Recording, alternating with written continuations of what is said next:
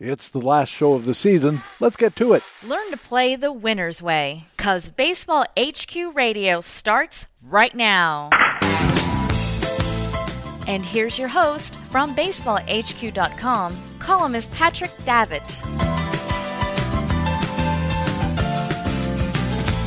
And welcome to Baseball HQ Radio for Friday, September the 17th. It's show number 44 of the 2021 fantasy baseball season and our last show of the regular season. I'm Patrick Davitt, your host, and we have another great Friday news and notes edition for you. We'll have our Market Watch player news reports. Harold Nichols has coverage of the National League, including injuries in the San Diego rotation, the Pittsburgh bullpen, Merrill Kelly and other big National League news. And Ray Murphy has news from the American League, including Joe Adell, Willie Calhoun, Michael Brantley, the future of bullpens, and other American League reports. We'll also have our regular commentaries from the expert analysts at BaseballHQ.com, the best fantasy baseball website in the business. In the Frequent Flyer, Baseball HQ analyst Alex Becky looks at Texas right-handed starter Glenn Otto. And in Extra Innings, I'll be reminiscing and thanking all the great guests we had this year. It's another big Friday news and notes edition. Thanks for joining us at Baseball HQ Radio. Hey, what do you say? For the last time this regular season, we gotta talk some baseball.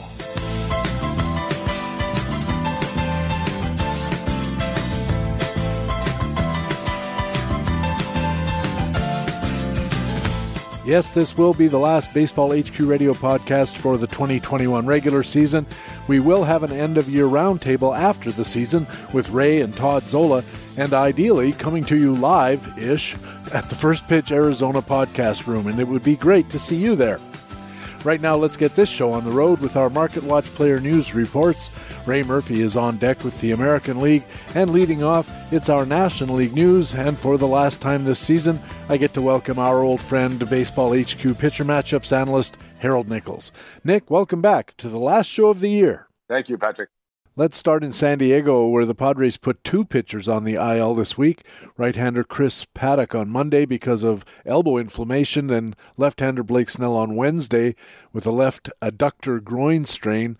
They recalled right-hander Sean Anderson from AAA and signed a couple of veteran cast-offs, Vince Velasquez and Ross Detweiler from the Oblivion League a little while ago. Let's start with Blake Snell. This is a former Cy Young winner, finally seemed really to be rounding into shape. Yeah, see, he did indeed. As you said, this comes on the heels of Paddack landing on the IL with elbow inflammation. No word when or if either pitcher will return. Signing of Vince Velasquez and Ross Detweiler, released by Philadelphia and Miami, respectively, since the trade deadline, was an effort to eat innings down the stretch. Nothing for any fantasy owners to recommend at this point. Blake Snell, in his last 31 days, Baseball HQ's player link pages show us last 7 days, last 31 days in full season. And listen to this. I know he was good, but I didn't realize he was being this good. 5 starts. He had 27 total innings, a 1.98 ERA, an 0.44 whip.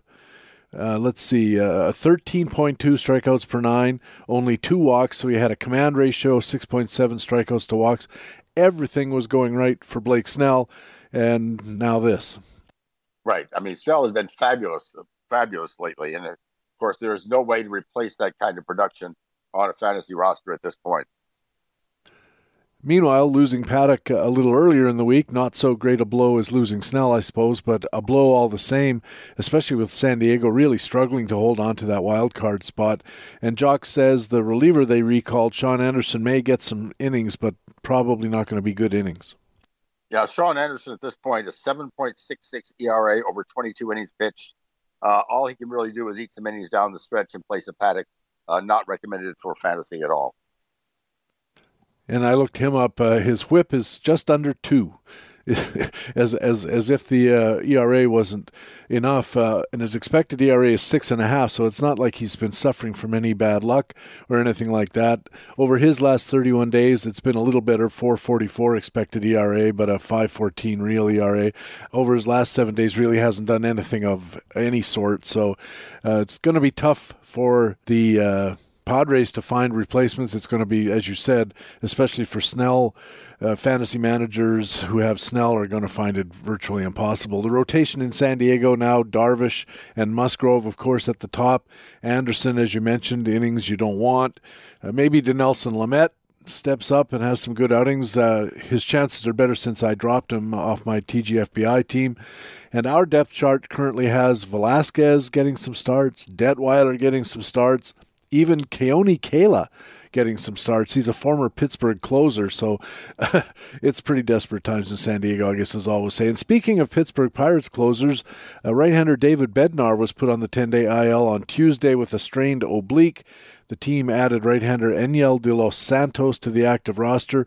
I don't expect he's going to figure into the mix much, but not that there's a lot of saves in Pittsburgh, but if the category's tight, who can somebody look at? Well, the oblique injury likely means that Bednar has thrown his last pitch for this season. Pirates will use Chris Stratton to close out any games. He's kind of worth a shot if you need one save or two in the final weeks of the season. Posted a 3.74 ERA, 74 strikeouts, 30 walks, and 70 innings. The Pirates don't get many saves, but it's possible that that Stratton might get one or two, and if that can be helpful to you, take a look. De Los Santos will be used in relief. Unclear how much high leverage work he's likely to get. Yeah, I don't know that it comes down to that same thing, doesn't it, Nick? There's not going to be a lot of high leverage work because I don't think there are going to be a lot of high leverage situations. The Pirates look very much like they're just playing out the string. I looked at Stratton's stats, 373 area, mentioned 130 whip, though, which isn't great. Usually when you have relievers on your roster, you'd like them to get pretty good quality innings, and it doesn't seem that that's been happening. He's been a little better over the last little while, but overall, just a guy, I think, this Stratton. So proceed carefully, I guess we should say, as Rick Green recommended in Playing Time today.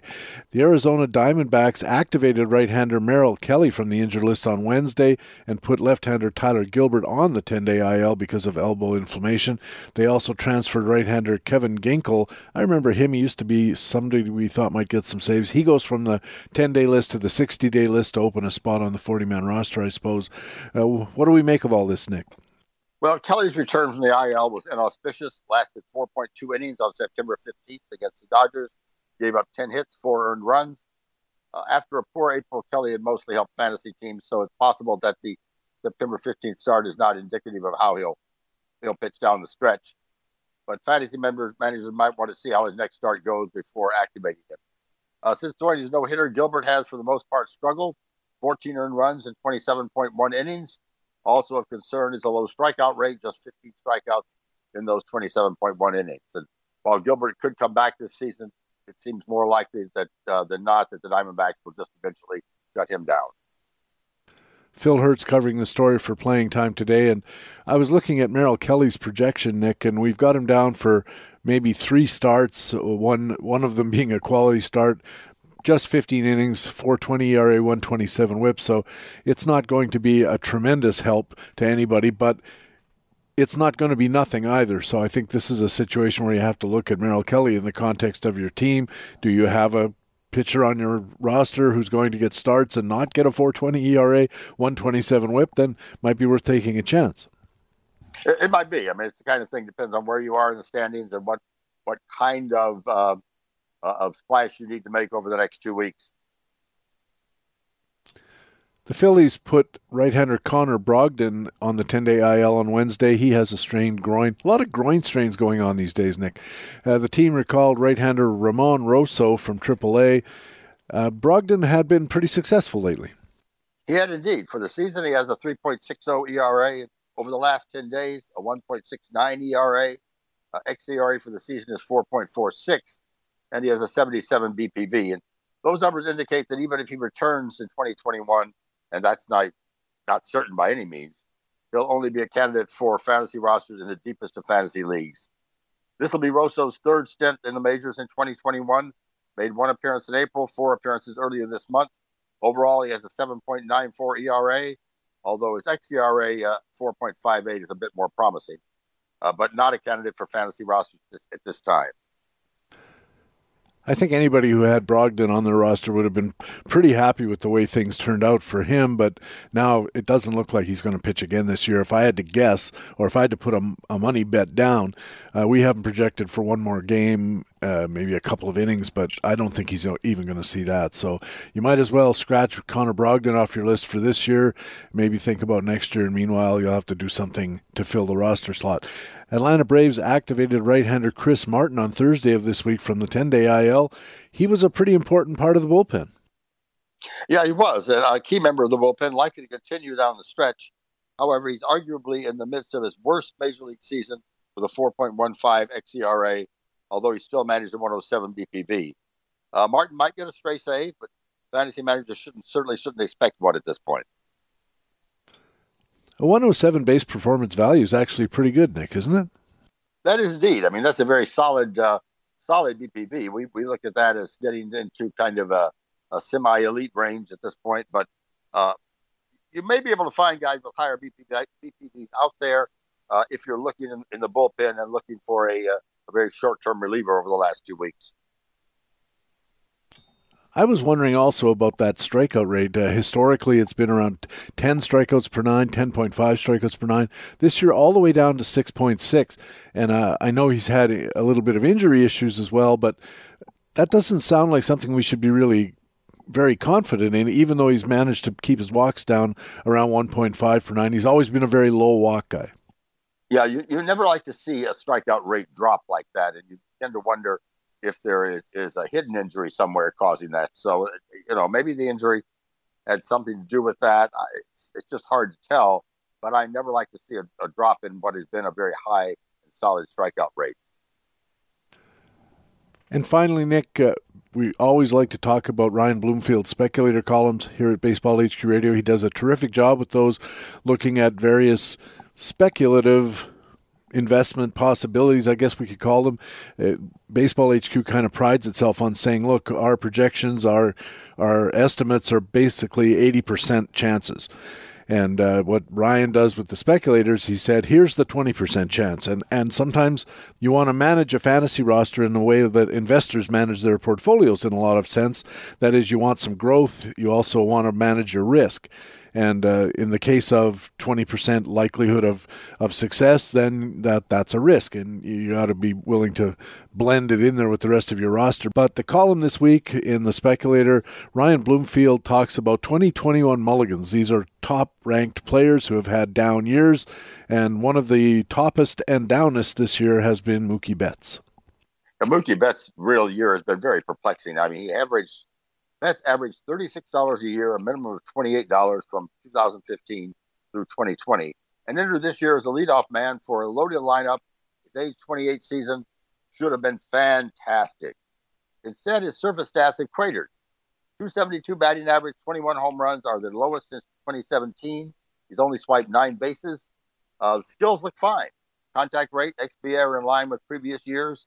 Been making hard contact, 150 expected power index. Mid-season hip injury may have eaten into the stolen base total, but his track record and his stable peripherals likely keep him in the 2022 first round. And I think at this point, you jump right back in on Mookie Betts with very little hesitation and just give him the full mulligan and assume that this was just one of those years. I'd like to do that. I had Mookie Betts on a roster this year and a third, fourth pick overall. And, of course, very disappointing is the only way to describe it. But before we move on, I'd like to maybe be the devil's advocate here a little bit. I like the fact that Betts has maintained this 85, 86, 87 kind of percent contact rate for many years now, and his walk rate has been in double digits all but 2 of the last 8 years, so that's good too. But it seems to me that there's something going on here, and I'd like to think, and I actually do believe, that this hip injury was probably more of a difficulty for him than maybe we understood all season long. But he has 21 home runs this year and 400 at-bats. Last year, in 200 at-bats, a little bit more, he had 16, which would prorate out to, the low 30s to high 20s, which is what he had in 2018, 2019 in full-time play. I wonder about the possibility that between the hip injury and getting a little older, we might be seeing a little decline in home runs that could be lasting. And the bigger issue, of course, is so much of his value came from those high 20s, 1 year, a 30 stolen base year. This year he's got 10, which is what he had in all of last year with half the at-bats. I wonder if the counting stats are going to start to be something that we have to worry about with Mookie Betts. Well, if you're running first-round value, maybe so. And I think, although I sort of agree that with Ryan on giving him kind of a full mulligan, I might let him drift into the second round and then pick him up if he's still there. My guess is there are safer bets in the first round at this point, given what Mookie Betts has done this year. And certainly if one of those safer bets was available when it came my time to draft, I might lean that way. But if Mookie Betts is still there in the second round or even the third round, I'd sure jump on him at that point. Oh, I would too, but I don't think there's any chance he's going to fall to anything more than maybe 16th, 17th overall, which would be at the turn in a 15-team league. I can't see him falling to the end of the second round, barring some other kind of drastic injury news in the offseason or some other kind of information that we get. I don't know what to do about Mookie Betts. I think if he goes in the first round, and I suspect he will, it'll be, instead of being 3rd, 4th, 5th, it might be 11th, 12th, 13th. Right, and at that point, you might want to see what else is available. Depends on what you're looking at. But it's one of those things that's worrisome, and you certainly don't want your first round pick to be someone that you have to worry about. Unfortunately, though, as Ron Chandler has pointed out many times, and I've backed this up with my own research, you have to worry about all of them. There's no such thing as a sure thing. Absolutely, that is absolutely true. There's a lot of luck involved in this fantasy game, and you do have to worry about every single one of them, and be ready to make a change if you need to. I remember before the year started reading a lot of articles that said the one guy you need to think about drafting in your first round because of his absolute rock steadiness, zero risk, Mike Trout. And that didn't turn out either. No, it didn't turn out well at all this season, so very definitely. And of course, there's also this ongoing debate, which is going to probably shift over the offseason between this year and 2022, as well as when and how often should you take pitchers in those early rounds. And this year, one of the no risk, can't miss, no dangers here was Aaron Nola, who actually did not pitch well this year, or at least as well as his second-round drafters were probably expecting. But again, Ryan Bloomfield says, take a look at the underlying skills. This guy gets a mulligan. Well, his Aaron Nola's recent start of PQS 3 against Colorado on September 12th is kind of a microcosm of his entire season. 5 1/3 innings pitched, 5 hits, 3 earned runs, no walks, 10 strikeouts. 10 strikeouts, no walks, 5 base runners. 3 of them scored. All of them scored on a Garrett Hampson home run on an 0-2 count. It's one of those things that you go, how unlucky can a guy be? But that certainly happened. Nola has a 4.58 ERA, his worst since his first full season in the majors in 2016. But it's a perfect example of the hit rate, how a hit rate and strand rate can wreck the ERA. Core skill says essentially been the same guy. Strand rate, which has consistently been in the mid-70s throughout his career, has sunk to 63%. You go along with a modest uptick in hit rate, 32% in 2021, 30% between 2019 and 2020. Isn't generating as many ground balls, but his elite volume leads Major League Baseball in innings pitched since 2018. Solid skills. Certainly, Brian says, ripe for a 2022 rebound. I would think so. There's a lot of bad luck, certainly, in Nola's in what's happened to Aaron Nola this year. But, it sure makes him, when a guy's doing that, I've got him on a team, it makes it hard to know, do you put him in the lineup this week? Do you not? You would have thought the start against the Rockies last week would have been a sure thing. But then a guy like Garrett Hampson, who's suddenly catching fire in September, is the one who ruins the game in terms of Nola's overall line. So, I would give him mulligan, but there are a lot of other good pitchers out there. It depends on what the territory looks like at the time you're drafting. I think the key thing that you mentioned there, Nick, was the ground ball rate. I was looking at him over the last few years, and starting in 2016, 55%, 50%, 51%, 50%, 50%, and then this year, 40%. And all of those ground balls seem to have gone to become fly balls, and all more of the fly balls are going out in a home run per fly ball sense. Not as much as last year when they went all the way up to 20% home run per fly ball, but 14% is pretty consistent with his past track record, but 14% home run per fly ball rate is still a little bit high.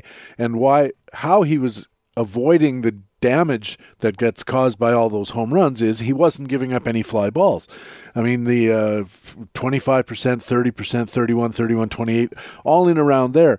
And if you're giving up that few fly balls, then a somewhat elevated home run per fly ball rate really doesn't matter that much. But in a year like this, when all of a sudden, 10 percentage points worth of ground balls just flop over and become fly balls, and we know that 14% of those are going to become home runs, you get a situation like we see this year where his whip is right in line with some of his best seasons. 112 this year, 108 last year, 097 in 2018.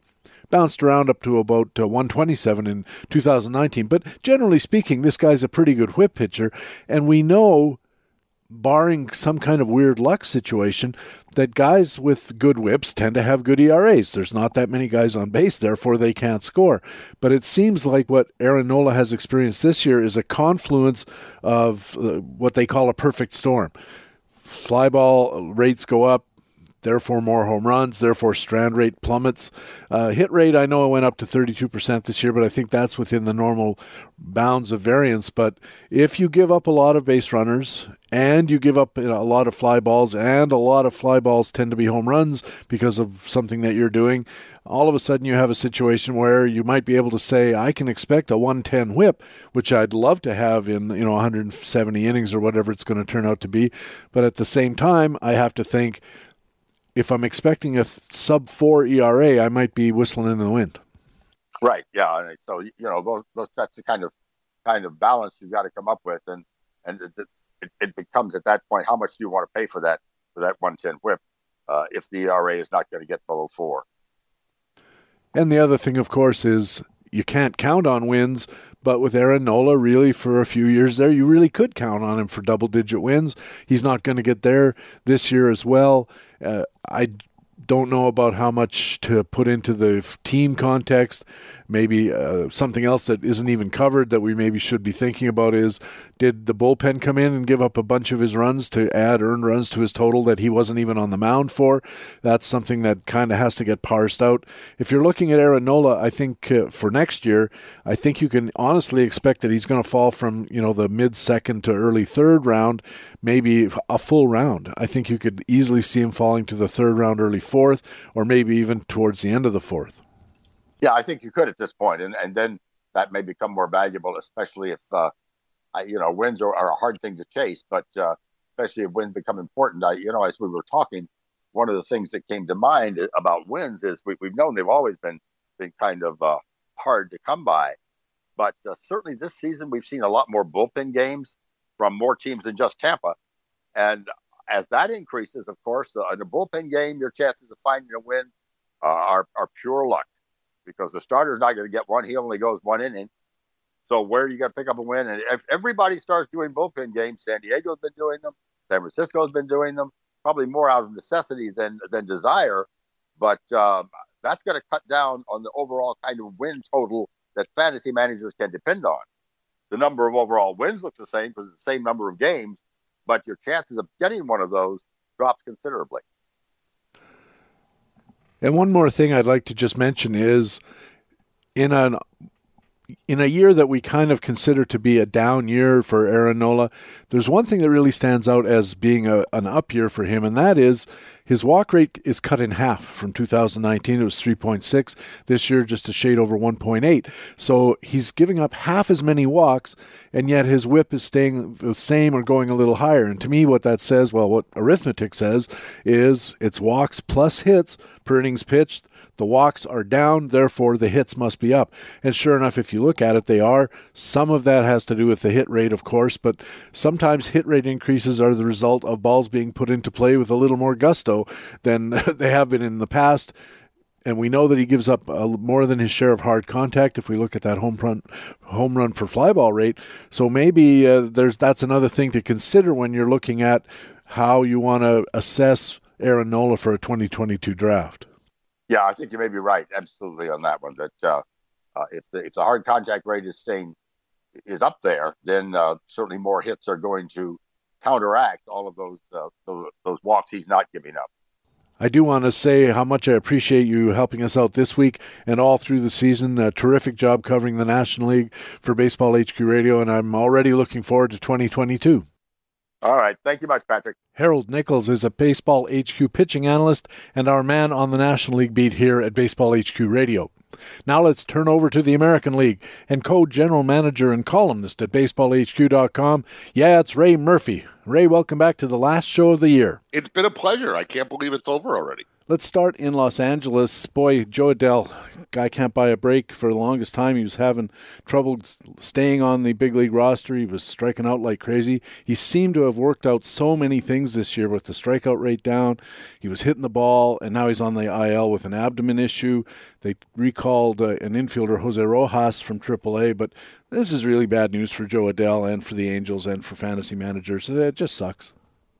Yeah, it does just suck. And, as far as the short-term playing time ripples, we talked about it last week when Justin Upton got shut down, and that, Adell and Marsh were 2/3 of the non-Trout Angel outfield, and then you're going to get Phil Gosselin out there, and Rengifo might pick up some utility at bats in the infield.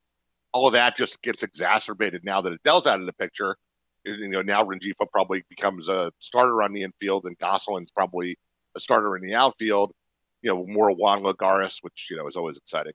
But to me, the takeaway from this is really focused on Adell as we kind of put on our 2022 lenses a little bit. The health thing is going to be hanging over him. I think even if he hadn't, suffered an abdominal strain and missed the last couple of weeks of the season here, I think health would have still been a question going into 2022. But, there's a lot that went right here. I mean, we're kind of squinting at micro sample sizes, but in trying to quantify what you were saying about the contact rate, I actually jumped over to his weekly splits and player length because I wanted to kind of get the trend line over just August and September when he was up in the majors. And, comparing to 2020 when, he was abysmal, in his weekly contact rates were always in the 50s, except for one random week where he hit 73. His contact rate got up to 73%, but he was striking out almost half the time. And of course, he spent most of this year in the minors and, was straightening out, his approach and all of that. And you can really see the benefits of it or the progress he made in these 6 weeks he had in the majors this year. Contact rates ranged, I'll just read them off in order: 74%, 68, 69. Then the last 3 weeks, 82, 83, 78. That's a total of 60-something at bats. But if he settles back to being an 80% contact guy, he gets really interesting from a prospect perspective in a hurry again. That puts him right back at the top tier of prospects in my book. An 80% contact rate would just be market progress from how lost he was a year ago. At 60 at bats, I'm not going to trumpet and say he can bring that right out of the gate in 2022, but I think it restores the prospect ceiling on him, at least, that we were thinking about back in 2019 and before. I saw that too, and what was more interesting to me was a lot of times when you'll see a guy of this age who has contact issues and tries to fix them, he tends to try to do it by cutting down on his swing, going the other way, poking the ball here and there, and basically playing Joe Jackson kind of baseball. And instead, Adell's power went up at the same time as his contact rate went up. So I think that also augurs well for Adell's future because he didn't have to surrender the power to get the contact. Yeah, and that's really, I think, what hurts about the last couple of weeks that he's going to miss here is that I would have really liked to have seen even another 40 at-bats of how he was putting this all together, because it's a very typical progression you talk about. Is first the guy has to establish control of the strike zone, swinging at strikes, letting balls go. And then the more you do that, the next step in that is kind of figuring out which pitches you can drive. And yeah, his power was up, but it was all up in the last week. Like in his last week before going on a DL, he had 3 of his 4 home runs on the season. And sure, that's fluky. We're not going to hang too much on that, but it very much goes to that pattern that you were alluding to, in that, first you got to get control of the strike zone, and then you figure out which pitches you can really drive. His line drive rates were good. He wasn't pounding the ball into the ground. The ball was in the air a good amount of the time. His hard contact index is good. There's a lot to like. I would have very much liked to have seen the additional 2 or 3 weeks of it, because every additional week would have given me a little more confidence in it. And it just sucks that we lost the last 2 or 3 of them, because there were really good things going on here. Could be a blessing in disguise, because a lot of people are going to take that attitude next year, and you might be able to get a bit of a discount on Jo Adell, although there's going to be people in the camp that I think you and I are in, which is this is very interesting as a development, and it'll be really interesting to see where he goes next year in the early ADPs, to see whether people are buying into the little bit of tail end of 2021, or whether they're kind of holding back and saying, as you did, 3 home runs in a week makes everything look a lot better when there's only 6 weeks in the sample. The one caveat here, though, Ray, is that his batting average this year, which is a big improvement over the 161 he managed in the 2020 season, is still only 246, and that's right in line with his XBA, within a point or two. Is there room here for some batting average improvement, given the fact that he's a fairly speedy guy? His speed score is over 100, which is better than league average. So you'd think that if he's putting the ball in play as often as he seems to be, that he should be getting a few more leg hits. Maybe his hit rate should go up from 30 to 31 or 32%. Is there a 270 hitter lurking around in here?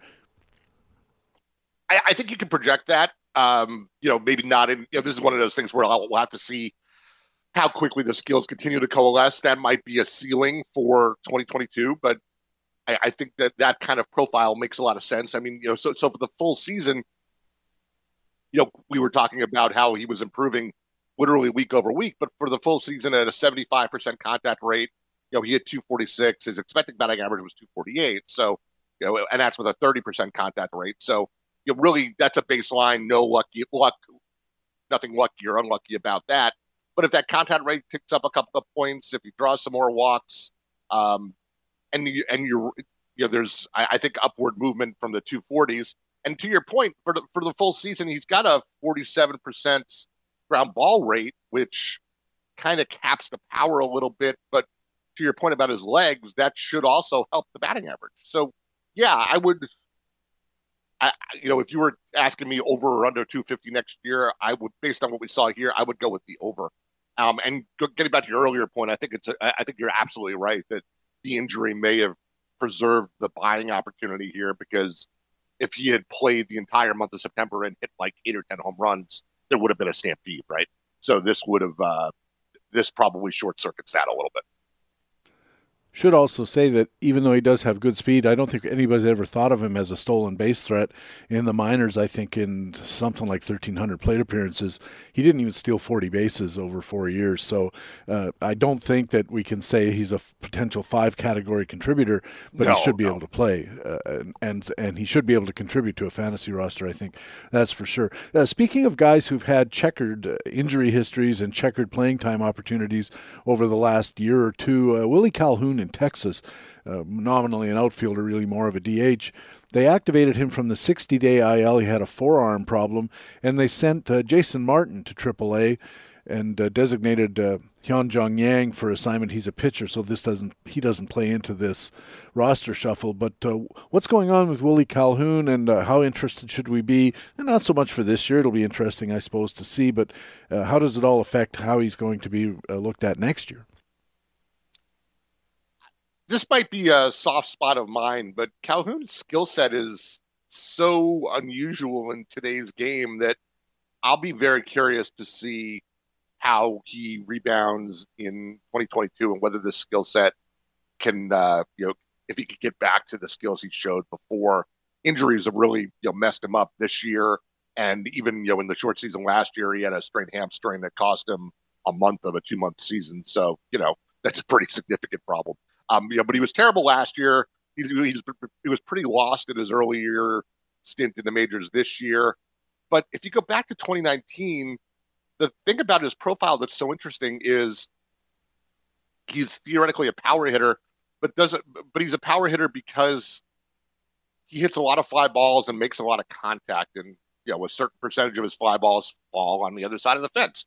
He's not a slugger with a 30% home run per fly, but as 17, 18, 19% home run per fly for a guy who hits a lot of fly balls and makes a lot of contact can yield 20 home runs in a half season in 2019, 21 home runs and 309 at bats, and also gives him a batting average for, which is always the interesting thing about that profile.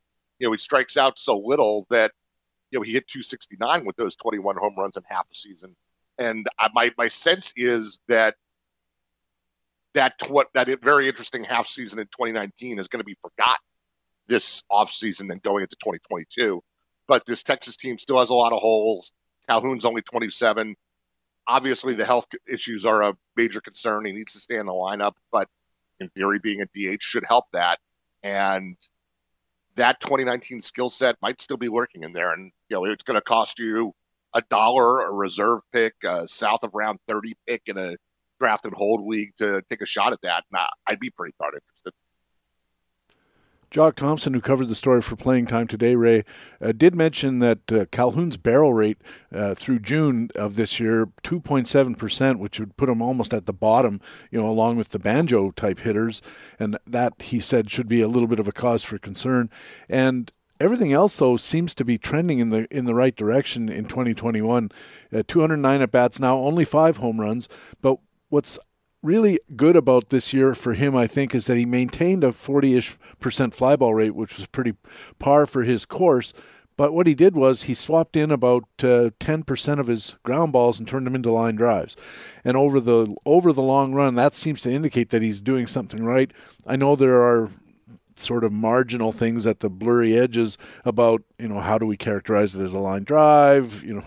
How is that determination made, in stadium scoring or what have you? But the fact is, if a 10% change from 35 to 45% or 45 to 35% is not nothing. And the fact that he bumped his line drive rate by 10 points has to mean something, and from my point of view, has to mean something pretty good, especially for his batting average, especially for his RBIs, if he manages to start hitting, liners into the gaps and stuff, and if presuming Texas can get anybody on base, maybe there's some RBI opportunities there. Guys in the lineup have something to say about that. Yeah, I mean, you're right, but everything you just said is true. But to play the other side of the coin, getting back to sort of what's unusual about this skill profile and what intrigues me about it, the other thing that's changed since 2019 here is the Texas ballpark isn't what it was before, right? And we went from I always get this backwards, but we went from a very hitter-friendly Globe Life Park to a very pitcher-friendly Globe Life Field. Did I get that right, or is it backwards? I forget. But it doesn't matter. Point being, what I said at the top about Calhoun, that he's not a pure power hitter as much as he makes a living on a lot of balls in the air, a lot of contact, not striking out, and a certain percentage of those balls in the air are going to land on the other side of the fence. That certain percentage has gone down because he's gone from a hitter's ballpark to a pitcher's ballpark. So, I mean, there's the possibility that this skill set just doesn't play in his new home environment, I guess. That's yet another variable here. 18% home run per fly ball rate in 2019, 7% this year, and certainly the park would have something to say about that. Staying in Texas, but we'll go over to Houston. The Astros put Michael Brantley on the 10-day IL with a sore knee on Wednesday of this week and recalled a right-handed pitcher, Josh James. So I could tell you stories about having Josh James. They recalled him from AAA. Brantley apparently is going to miss some or all of what's left in the season. What's going to go on there? Yeah, they've probably the same guys who have made a good living filling in for the various injured Astros regulars throughout the year. We've talked, I think, a couple of times about Aledmys Diaz and how he's done in a super utility role there. We talked about how he was getting a little bit squeezed when Bregman came back from the DL. Now, he, of course, has they've kept him in the lineup, but he's gone completely cold in the last month. He's hitting under 200 in his last 77 at bats. So, that means there's going to be some Jake Meyers. There's going to be some Chas McCormick in the outfield. Meyers in particular has been the hotter hand. So that's probably where some of these playing time, what his playing time goes. And let's face it, the Astros are in prep for the playoffs mode. So I would imagine you'll probably see Brantley back, getting at bats the last weekend of the regular season just to shake off the rust before the playoffs. But it's still, until then, I would expect you'll see regular doses of Meyers, McCormick, and Diaz, across the outfield, and continuing to give Altuve and Bregman and Correa days off on the infield as well. In Diaz's case. We have Michael Brantley down on the depth chart for 45% of the remaining playing time. I think that I'll take the under on that. As you said, if he comes back at all before the playoffs, it'll probably be a week, maybe 10 days, something like that. Well, it's pretty much most of what's left at this point anyway, but I can see them also wanting to be very cautious about not getting him re-hurt just as the playoffs approach either. So that's a bit of a dodge. Meanwhile, I'm interested in this Jake Meyers because I was looking at him the other day, considering a free agent pickup, and he's batting .295, which is pretty good, but his expected batting average is .235. And I wonder if we're at all concerned that a 43% hit rate, not in the short run, but over time, is bound to regress and take his batting average with it. Wildly concerned, I think, is probably how I would grade my level of concern there. It's a 63% contact rate, so he's striking out 3 times at every 8 at bats and still hitting 300, which, you can do the math on that. That gets pretty tough. That means that, as you say, 43% of his balls in play are falling for hits. My bar for that is always that Pete Ichiro, when he was slashing and hitting them where they ain't and, fast as anything you've ever seen, was like a 39-40% guy. So I see a hit percentage that starts with a 4, and I'm like, yeah, nope, not buying that. So I will confess, I don't think I've seen Jake Meyers run from home to first, but I'm pretty sure he's not faster than Ichiro. So I will take the under on sustaining the 43% hit rate. I remember back in the day, this is going back a long time, but after Voros McCracken kind of invented the idea of hit rates, or he called them batting average on balls in play. And for a couple of years, he established that there was a 30% hit rate on average across the league for pitchers. And we all just assumed that was also going to apply to hitters. And I think you'll remember that at Baseball HQ, I did a research piece that said, well, wait a second, that means Pete Orr and Manny Ramirez are going to be equally likely to get hits. And it just didn't seem to make any sense to me. So I looked into it, and sure enough, the BABIP, the hit rate, follows a hitter through his career, and if he's hitting a lot of line drives and what have you, then that augurs well for him in that regard. So I just don't know where to put the hit rate for a guy like Jake Meyers, and for me that's a problem in making any kind of forecast when I think about him, in the 20th round or 21st round next year, assuming he's still with Houston. Yeah, that's right. And, it's funny how we think back, I guess that's what, 15, 20 years ago now. But the idea that, we had the McCracken piece of it, the pitchers didn't control hit rate, and we didn't know what to do with that on the hitter side. But, it seems so obvious now that, well, the hitters must have some control, because if they didn't, then nobody would. And the entire game would just be random. And, of course, that's not the way it works. So, yeah, everything you said is right. And you're right. This is one of the central problems we have with trying to figure out a projection or a baseline for a guy like Meyers who arrives in the majors. We know that the 43% hit rate isn't right, and we know that over time he will establish his own baseline. But when we say over time, we usually mean like 2-3 full seasons. So what are we supposed to do with Jake Meyers after his first 100 at bats?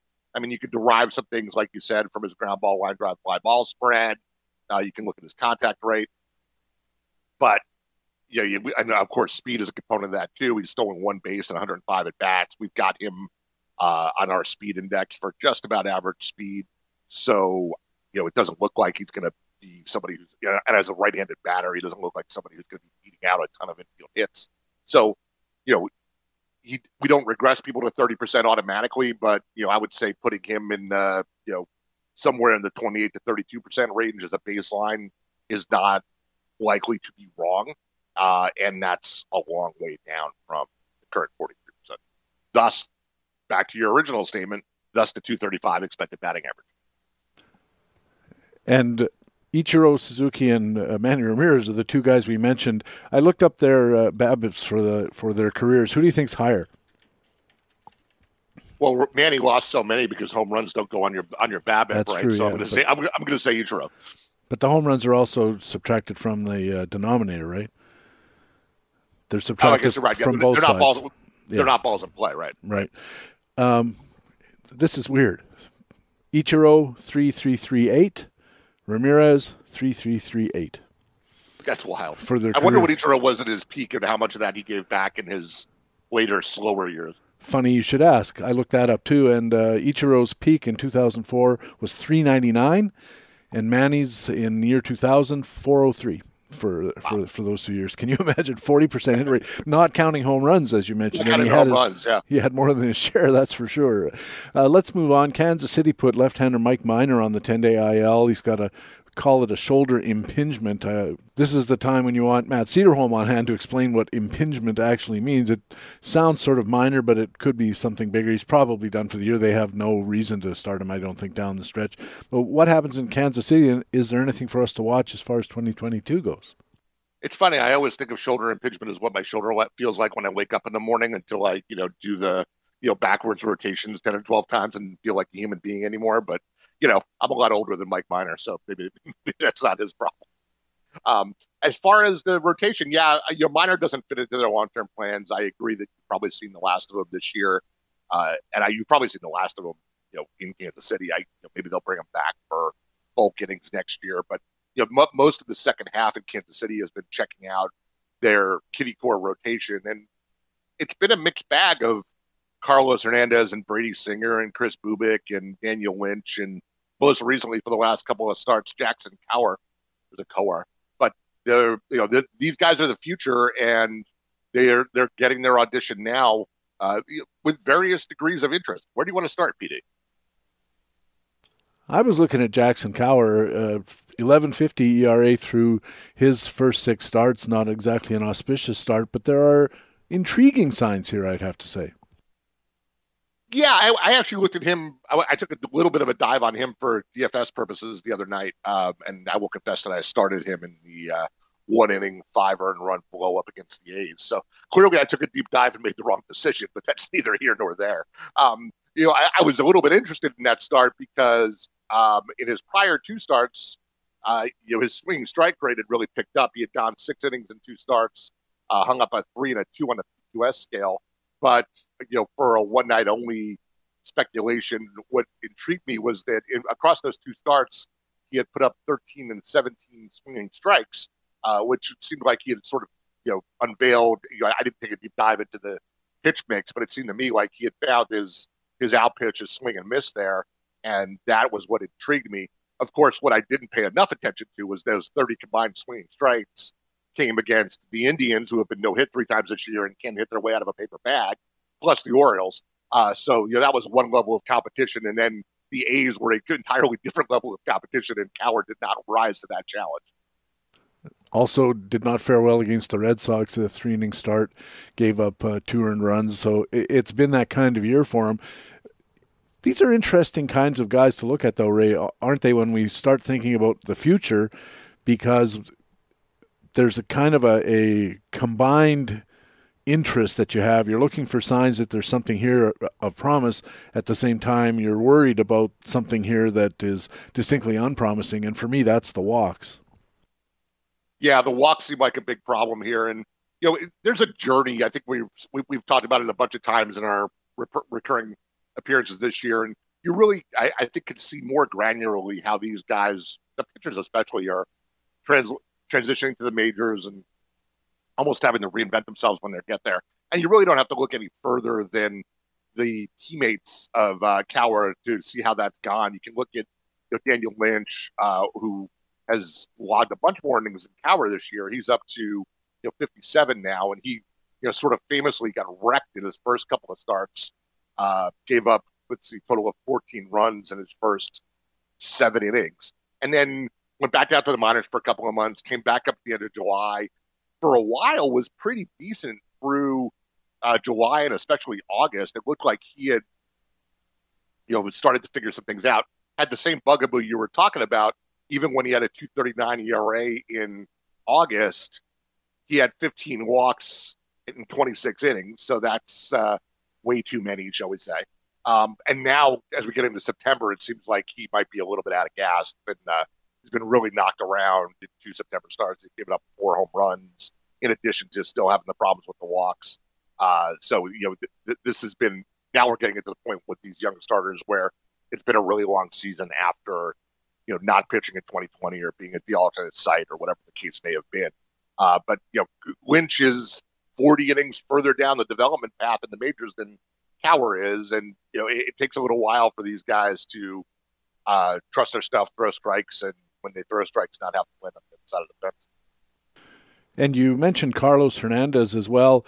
His first half, second half splits make him look a little more interesting than his overall stats do. I noticed that his second half, and it's not actually the second half, it's the part of the season after the All-Star break, a 3.51 ERA, a 1.17 whip, which looks really nice compared to a 4.98, 1.67 that he had, 1.66 I guess it is, that he had in the first half. But at the same time, his strikeouts per 9 fell by half. He started his strikeout per walk rate, what we call the I ratio, fell from 2 to 1.87, and we're looking for 3 nowadays, really, for starting pitchers. So what do you make of Carlos Hernandez? Yeah, again, it's almost like, I dive into the month-to-month splits, and I was getting pretty excited about him in August. He also joined the rotation in July, and was getting stretched out. It was August when he was really functioning as a starting pitcher. And for that month only, for a very brief stint, 6 walks, 24 strikeouts in 30 innings, a 2.08 ERA, which was artificially low, but even the expected ERA in August was 3.66. That all started to look interesting. A base performance value, our sort of one-stop metric of 105. That's pretty good for a starting pitcher. And now the wheels have come off completely in September. He's got more walks and strikeouts in September. His ERA is up over 5. His expected ERA starts with a 7, which is just cringeworthy. But again, like I said with Lynch 2 minutes ago, the conclusion you can come to here is he's just out of gas. There are a lot of teams. We saw what the Blue Jays did to the Orioles last weekend with 44 runs in 22 innings or something like that. And there are a bunch of teams that are just out of big league quality pitching right now, or the ones that are running out there are, off peak from where they were 2-3 months ago. And I think, it gets hard to evaluate these kids, the pitchers especially, in this environment because they're being stretched so far compared to where they're not working at all last year. Toronto, speaking of them, recalled left-hander Ryan Borucki from AAA on Monday and sent Trent Thornton, a right-hander, to AAA. Thornton had actually been just recently called up, but he got a little bit hammered around, so he's back in the minors. Toronto seems to be trying to line themselves up for a playoff run here that's going to depend probably to the greater extent on their starting pitching with Manoah and Robbie Ray and Ryu. But they're going to need some bullpen help, and I don't know that Ryan Borucki is it, but are we interested at all from a fantasy point of view? I think probably not. I think that bullpen is getting a little bit strengthened, and I'm curious to see how the pieces fall together in the next couple of weeks. Romano is established himself in the back end there, but Merriweather came back in the last week or so as well, right? And he was the one that was pushing Romano for saves back, famously on opening day. Everybody panicked because Romano pitched in a high leverage spot, and then Merriweather got the save, as I remember it. As far as Borucki, I think the best thing I could say about him is if there is a wild card game involving the Jays, you are almost certainly going to see him at some point pitching to one of the left-handed bats on the Yankees or Red Sox. That's why he's on this team, and he will get that opportunity in the middle innings of the wild card game. Fantasy value, hard to see. I mean, he's a pretty skilled left-handed reliever, but like so many of his brethren, he has traditionally had trouble getting right-handers out, and it's hard. He's one of the people who is squeezed by the 3-batter minimum, and it's hard to deploy him in a situation where you can bring a big right-handed bat up against him. I was thinking that exact same thing. A 1076 OPS versus right-handed hitters this year, 186 versus left-handers. But as you say, unless the other guy's bringing up a 3 straight left-handers in an inning, that's not really a playable split. It's a relatively short sample too as well. But every year it's like the right-handers are hitting him double what they. Yeah, he's got I'm looking now. He's got a 250 point OPS split for his career. Righties hit over 800 OPS against him for his career and 400 at bats. That's in terms of effectiveness against both sides of the plate or high leverage work, that's pretty much disqualifying. I remember when they first instituted the 3-batter rule, there was a lot of analysts who were writing about, is this the end of the loogie? And I think it might be. If the splits are this drastic, the only opportunity I can see for a guy like Borucki is if the left-handed hitter you need to get out is at the end of the inning. He would be the third out. And even at that, if he scratches out a hit and you got 3 right-handers, now you're in trouble because he needs to figure out a way to get right-handers out, and I wonder if that's the case. In Houston, right-hander Zach Greinke, gosh, how old is Zach Greinke? Feels like he's as old as I am, but he was activated from the IL on Tuesday after 17 days on the COVID IL. What do we make of Zach Greinke as we go down the stretch? And again, Houston heading towards the playoffs.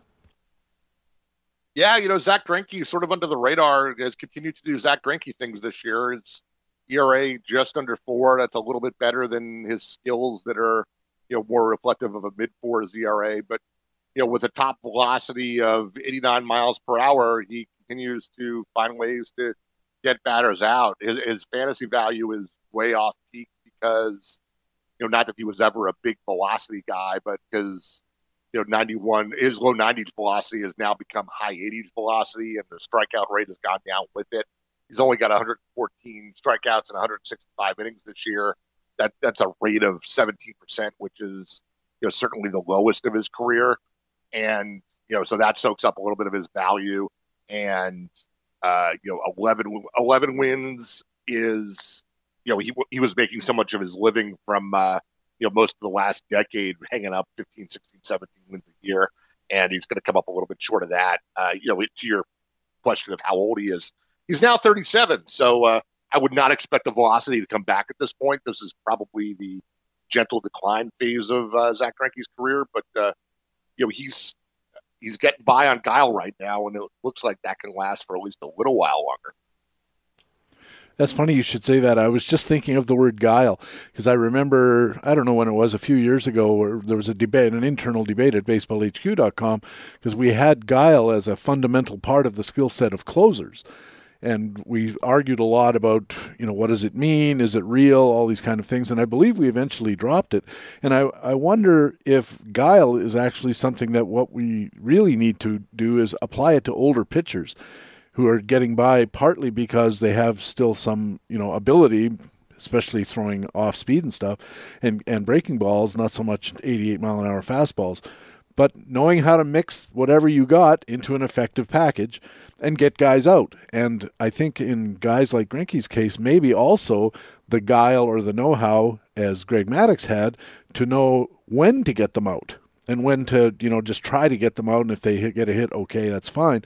But the ability to bear down and get critical outs, I think, is a really interesting thing for a guy like Greinke, and maybe worth some kind of off-season research to see if he's actually figured out some way to maximize his skills on a opportunity basis as well as on a general skills basis. Yeah, it's a great point, and you're hitting on something that's been, lurking in the back of my mind for a while. A couple of other examples that come to mind, for this year, both, one of them has been terrible, but, you remember back at the trade deadline, the Cardinals acquired Jay Happ and John Lester for, a couple of bags of peanuts, that sort of thing, to beef up their rotation. And the idea, there were a lot of jokes about what the Cardinals were doing and cornering the market on, 38-year-old left-handed pitchers who, by all accounts, by all skills metrics, had nothing left. Happ's been knocked around pretty hard, but Lester, is doing another guy who's doing what you just said. He's got a 4.10 ERA in the second half, and that's a run and a half lower than what his skills would suggest. He's doing something with guile to also get by on, stuff that is a shadow of what it was, an 88 mile an hour velocity in his case. Late career CC Sabathia is another one that comes to mind, right? Isn't it? He was, running on fumes and still getting guys out for the most part until he hung him up. And yeah, I think you're probably right that, guile back in the day with closers was sort of a catch-all term for stuff we couldn't measure, right? And, you could throw in defense in that picture. That's probably something that's helping Lester with the Cardinals and Greinke as well right now. But, I think it is probably an attribute that we can give to 35-plus-year-old starters who have lost their velocity, but like you said, know where to attack a hitter with, his one remaining swing and miss pitch, or when he can get a swing on the diminished slider in the dirt, or how to pitch around one guy and work his way through the lineup a few times and turn it over to the bullpen after 4 or 5 semi-effective innings. That's kind of what these guys are doing. He's a really good athlete, too. We should point out, astonishingly good athlete. I think I read a profile of him once that he was the state champion of tennis, high school tennis in Florida, and I believe he's a scratch golfer as well, and just a terrific athlete. He's actually a pretty good hitter as pitchers go as well. From 2013, I looked this up till through this year, so 9 inclusive years, he's outpitched his xERA in 6 of the 9 seasons, and the ones he didn't, he was pretty close. So I wonder if, as I said, we have to reconsider this whole notion of guile and reapply it where it might be more applicable than just to say all pitchers, because not all pitchers have guile. Yeah, but he's also I know I've read profiles from a while back, a heavy video scouter back when he was with the Diamondbacks. I know there was an article when Dan Herron, his former teammate, had retired, and Herron was like a, remote video coach or something, and he would basically have like an hours-long conference call with Greinke before every one of his starts, where Herron would go through and watch the video and feed Greinke what to throw each guy in which situation, and there was for sure he's Greinke more than anybody else in the game right now. You talk about that xERA ERA gap for his career. He may have gotten more out of his raw skills than any other pitcher around. I mean, he's got north of 200 wins and 340 career ERA against a 399 career xERA. He has bled every drop of value out of his talent. And you mentioned Dan Herron. I used to love having Dan Herron on my fantasy rosters. I had him on my rosters a lot of years. His career spanned 2003 through probably say 2013. He was falling off pretty quickly after that. But even with some dud seasons towards the end of his career, 3.75 ERA, 118 WHIP in a lot of innings. I mean, that's 2,500, almost 2,400 innings, we'll call it. That's getting the job done without a super amount of obvious overpowering talent. Maybe Dan Herron's the perfect guy to work with a guy like Zach Greinke and say, how can we fool, finagle, and scam these hitters into getting outs, They are kind of carbon copies of each other, not a generation apart, but half a generation. Herron was a really interesting guy. I literally, that article I was mentioning a few years back, I remember reading it, and you'll appreciate that Nick Picoro, who's the D-backs beat writer out in Arizona, who had written that story and was a former First Pitch Arizona speaker. I immediately wrote to Nick and said, "Can we get Herron to come speak at First Pitch? Is that something you can broker for us?" And we were never able to pull it off, but there was more than enough in that article to say that I would have loved to have had Herron up in a First Pitch Arizona session for an hour telling us, how he went about doing this kind of thing and how he got the results you were talking about, and what his preparation routine with the video, et cetera, looked like, because I think that would have been a fascinating deep dive. Dan Herron averaged 11 wins a year over his career and had years, 15, 16 wins, and the teams were good, but it's just a very impressive. And it seems to me that wins could also be a kind of a Guiley type of thing.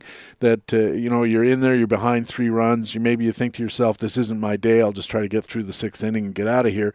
But when the chips are down and you're in a high leverage situation, maybe something kicks in with guys like Herron and Greinke that allows them to win more games than they really ought to, given all the other surrounding circumstances. Another thing that could be researched, I think.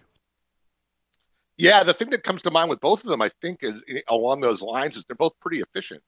For being, maybe we're sitting here suggesting they, pick their spots or figure out when they want to attack hitters, but neither one of them has given away walks. They were both, very good control guys for their career, and that helps with the efficiency and help them pitch deeper into games. And if you want to talk about why, they were fairly productive with picking up maybe more wins than you would have expected, I think the answer is they would pitch deeper into the game than, in their 105 pitches than a lot of other pitchers who were spending 12, 16 pitches a night walking 3, 4, 5 guys. And, these guys, fairly regularly at their peak were getting into the 7th inning. And that helps just from, giving your offense a chance to give you the lead and giving the ball right to, if not the closer, the setup man, and not having to rely on, your 9th reliever to get you 3, 4 outs to preserve your win. Just like we sweat those wins every time with the prevalence of these 5 and fly guys today. Greinke and Herron were very much not that. 380 starts, 286 decisions. So I think you're onto something there. That was Dan Herron. I didn't look it up for Zach Greinke, but I assume it's going to be pretty similar to that. So 28 out of 38. What's that? A little over 2/3? Yeah. That's pretty good. I mean, and nowadays, gosh, it seems borderline miraculous.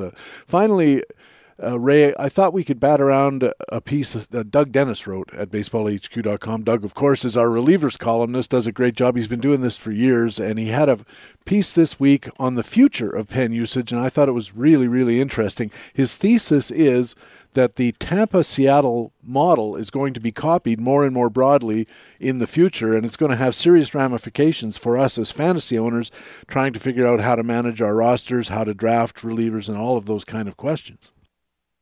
Yeah, the thesis is hard to refute. There's two pens that we've touched on several times through the course of our regular segments on this show this year. We've been keeping tabs on how many guys the Rays have that have gotten one save, and I think it was 10 in 2 months in 2020, and they came back and they've now got 14, I think, that have had at least one save this year, none of whom are Nick Anderson, who we thought might have been the preseason closer, who of course missed almost the entire season. He just got activated this week. I feel pretty confident he's going to get a save before all things are said and done. So that number is going to probably settle at 15 or 16 before we're done. The Mariners, I think we ran through last week. They had their closer Graveman get 10 saves. They traded him at the deadline.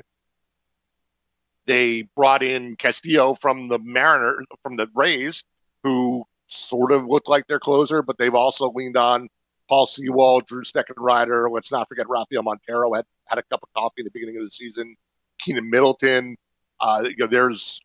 They've been playing the kind of the same revolving door as the Rays, to great effect. This is a pretty no-name bullpen, and they're hanging around the wild card race as well. And especially if they sneak into that wild card game, I think Doug's basic premise that this is a copycat league is going to stick.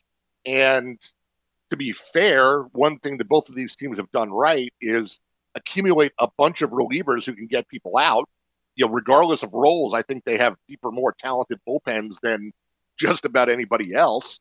And what they're proving is once you build that deep, talented pen, I think it kind of doesn't matter how you deploy them or what roles you give them, right? Well, that's exactly what I was thinking. And you mentioned Doug mentioned actually, but you mentioned it as well, that the Tampa-Seattle model also seems to include a lot of developing closers, then trading them to get more pieces that you can then turn into closers and trade and develop more pieces and so forth. And I thought that this actually started with Billy Beane in Oakland. I can remember year in, year out, there'd be a 45 save closer in Oakland. gone, and then the next year there'd be a 45-save closer, maybe a year or two, depending on contract status, traded out before he became a free agent, and they'd do another one. And I wonder, given the fact that Oakland was so good at it, and now you see two pretty successful low-budget teams also succeeding this way, isn't it inevitable that everybody's going to start trying to do this, and then it'll stop working because nobody will be willing to trade, 3 prospects for the established closer? I mean, you would think so, right? I'm trying to remember now, it was Jason Isringhausen in Moneyball, right? Was the closer of the flavor of the week closer in Oakland that Billy Beane traded? That's right, I think, yeah. And then, the other example that comes to mind, you might have mentioned too, the Padres have done this for years, right? I feel like they were the ones that, especially because of the dimensions of Petco, and they could come up with a reliever who had decent skills and have him. It seemed like they had 6 or 7 relievers every year who had an ERA under 3 and pretty decent skills, and they would flip them and grow another one out of nowhere, and they would become the closer, and they would wash, rinse, and repeat this. And sure, if you're one of the guys on one of the other 25 teams who you've learned over time, like, okay, it's July 30th, we're in the playoff race, I need some more relievers, I guess I got to go call Oakland or call San Diego and buy whatever they're selling, and it costs too much and it aggravates you, right? Your reaction, like within your own organization, has to be, we need to grow more of these ourselves, right? They're much cheaper to develop here than they are to go buy on the trade market. So yeah, why hasn't everybody else figured out that, you can't have enough of these, and, take your borderline starters in the minors, and once you've determined that they're not going to really be an asset in the majors as a starting role, tell them to go throw their best 2 pitches for 15 pitches at a time, and let's go.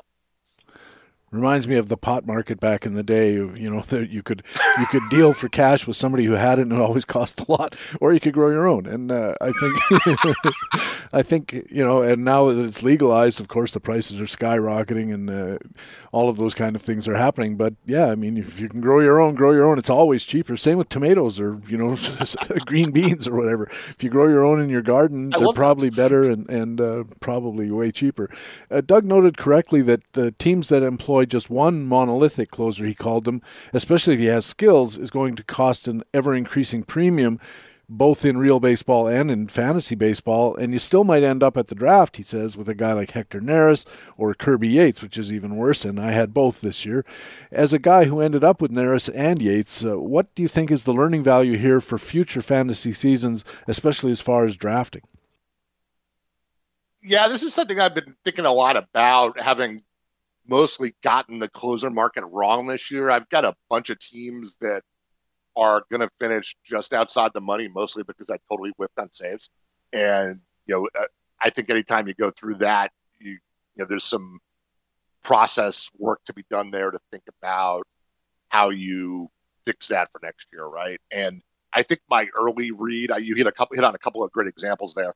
I've always been somebody who didn't want to pay for the top of the saves pool, the $25 4th round pick for Josh Hader or Aroldis Chapman just completely galls me.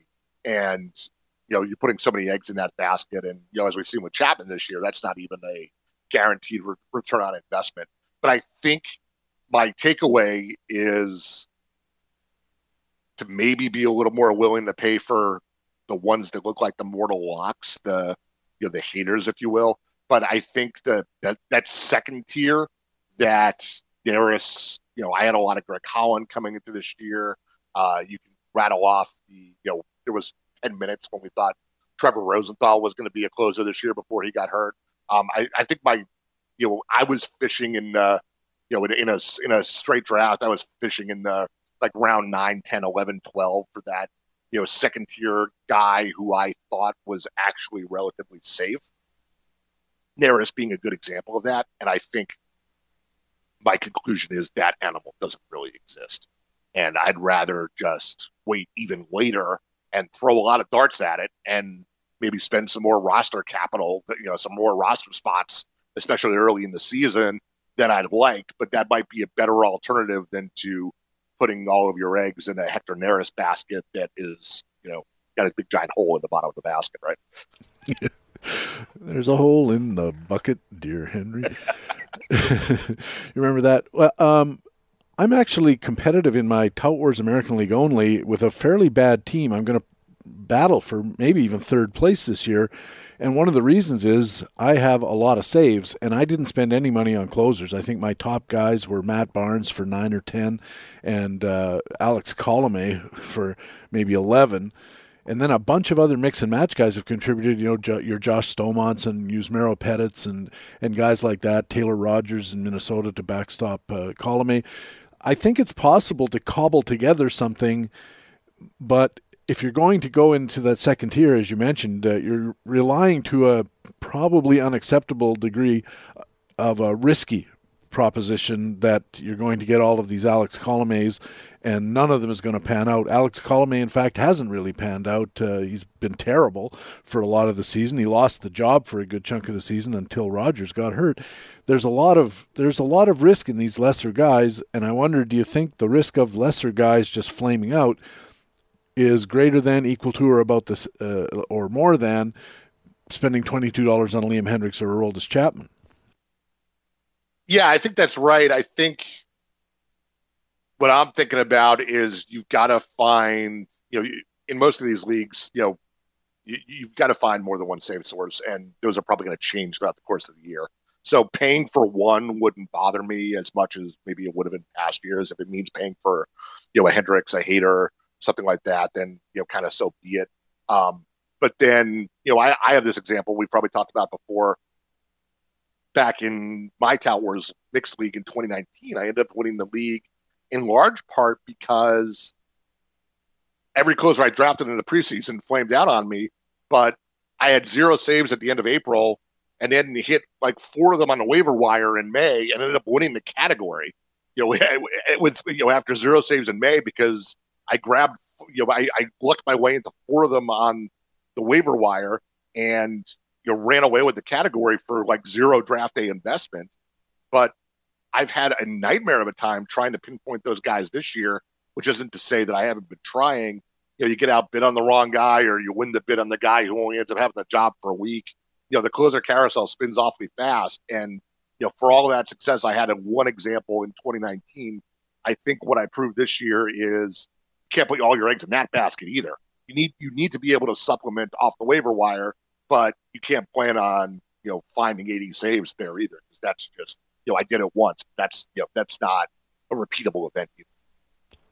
One of the solutions that I hear bandied around a lot, and it seems to be increasing, is reducing the importance of saves as a category by adding holds or some combination of holds plus saves minus blown saves or 2 times saves plus holds, all of these kind of things. Where are you on that? I think I like the 2 times plus. I feel like there should be a save should be better than a hold. I think to me, saves plus holds kind of opens the door too wide to how many guys you can find who get holds, and it starts to, there are some ripples to that.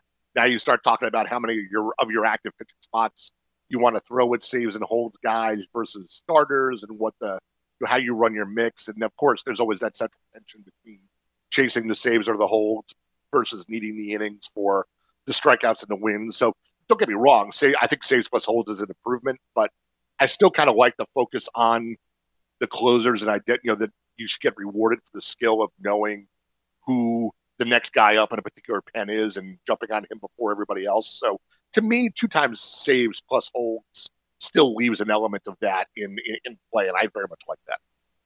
Certainly would increase the value of a lot of the setup type guys who kind of blunder into, a Taylor Rogers type guy who blunders into 10 saves in a year but has 25 or 30 holds. My issue with holds, Ray, and it really only came up this year when I started noticing it, was in my American League only, I was following my pitchers as we all do, and I noticed there was a long string of games where I had relief pitcher go in, third of an inning, 2 hits, a walk, 2 earned runs, hold. Third of an inning, home run, couple of other base runners, hold. They're giving up, they're having really bad appearances is what it boils down to, and they're still getting holds. And I don't think that happens as often with saves, or maybe it's just that I was noticing it. Have you ever noticed that the hold seems to be a little too easy to get? Yeah, I would give you that too. And then I think the other ramification of what you say is because multiple pitchers can get a hold and a save in the same game, whereas definitionally only one guy can get a save.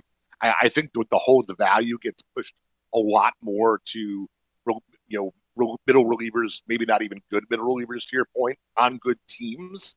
And we've done. I know you and I have both done the same study over time about how saves are distributed between good or bad teams, and there's a correlation, but not a huge one, is what we've repeatedly found. I haven't run the study, but my suspicion is, because of what I was just saying, that the correlation is much more dramatic with holds.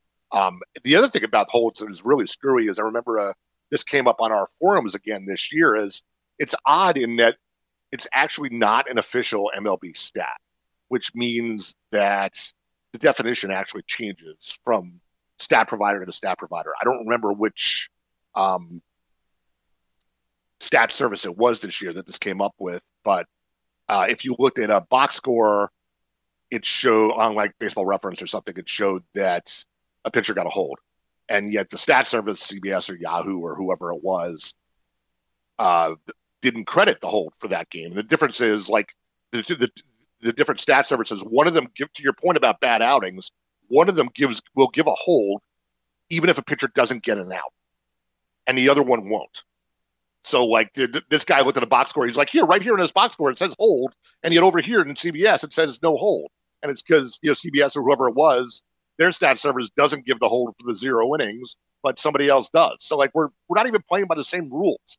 Like, it would be so nice if somebody would standardize this and say, like, yes, you need to get at least one out. And, to your original question here, only giving holds for scoreless appearances would be an entirely reasonable thing. And yet, because it's not an official stat, there's kind of nobody to go to see if we can get this cleaned up.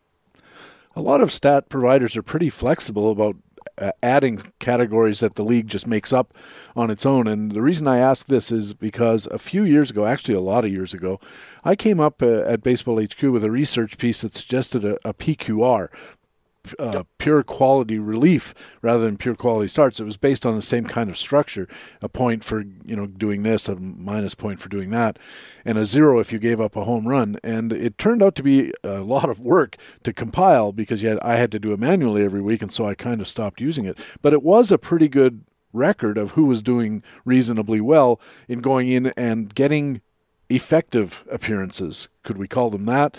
And maybe there's a pathway to a more useful relief stat than saves, by saying because a 1-2-3 inning in this 8th inning is maybe a hold.